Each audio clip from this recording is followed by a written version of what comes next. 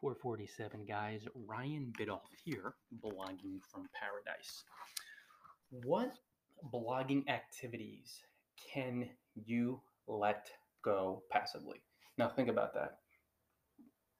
One of my biggest issues, which I have finally learned as a blogger, was trying to not so much micromanage everything, but I wanted to micromanage everything. And in that micromanagement, I would create content which was helpful, targeted, all good. But I was doing it through so many channels online. And in addition to the actual creating of content, I had to actively promote it and try to squeeze as much traffic and profits or just whatever juice out of each piece of content I created. And that really held me back because the time and energy I spent trying to control actively, create something, promote it, get it out there, promoting's big. I was robbing myself of time and energy, which could have been best spent being truly helpful for you by creating more helpful content. See what I mean? Like you'll have a blogger that will, I'll give you an example, myself. With these podcasts, they're completely passive.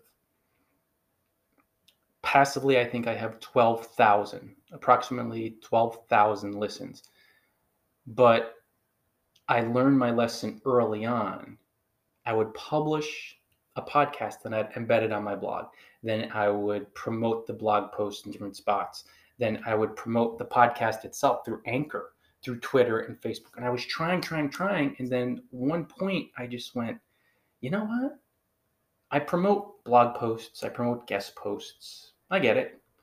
But I'm going to allow myself more time to create new helpful content, I'm going to allow podcasting to be entirely passive. Do not touch it. Publish content. And I've done the same thing with my audiobooks. I do not touch them. There are certain aspects of your blogging campaign to scale. You will have to be completely passive in letting them go passive. What elements of your blogging campaign do you need to let go passive? Now, literally, that means let it go. Publish content.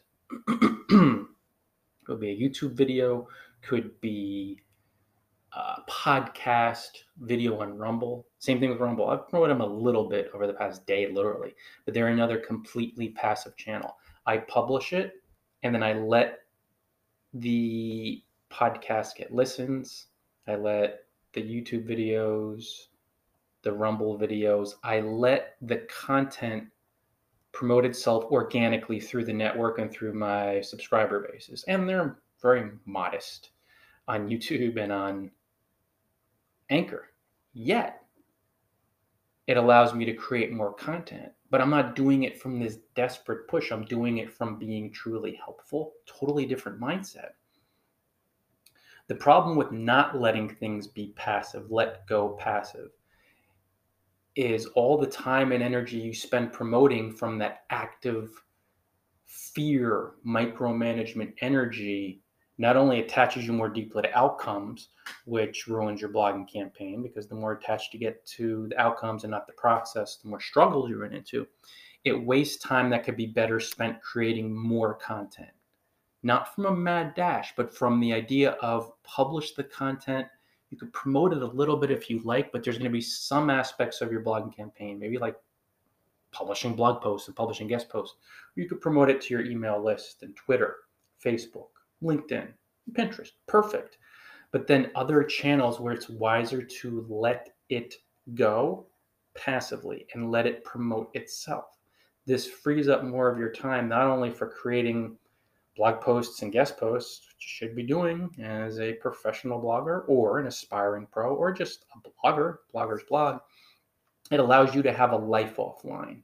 So there'll be people today, bloggers around the world, they'll be up at 2 a.m, didn't do anything else, putting in 12, 14, 16, even 18-hour days, not taking care of their health, physical health, not taking care of their mental health because they're trying to promote their latest podcast when it is their 4th or 5th most popular channel, or I should say, let's just say least listened to, least popular content creation channel through the 10th group on, I don't know, let's say MeWe. You know what I mean? Let it go. Let your content be passive. Some of it, certain channels, I'm going to let this go. Like I said, I promoted it a bit in the beginning. I did. I added embeds, but recently I really just let it go. And collectively, 11,000 plays. And that's fair chunk just totally passive, which is cool because I don't do anything other than create the content. Then I publish it, and the people that follow me here listen to it. And that's the beauty of it. And it's only a handful of listens per episode. But as you guys know, I have 55,000, however many links. I don't trust half these services anyway because they keep stripping them.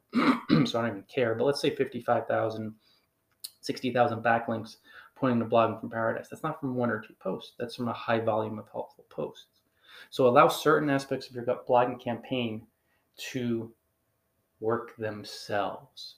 Past creating the content, you're going to create, record and publish a podcast. But if it's of lesser popularity with your readers and listeners, let it go. Let them listen. Let them promote it and endorse it, and focus on promoting really Content Central, your blog, maybe some guest posts.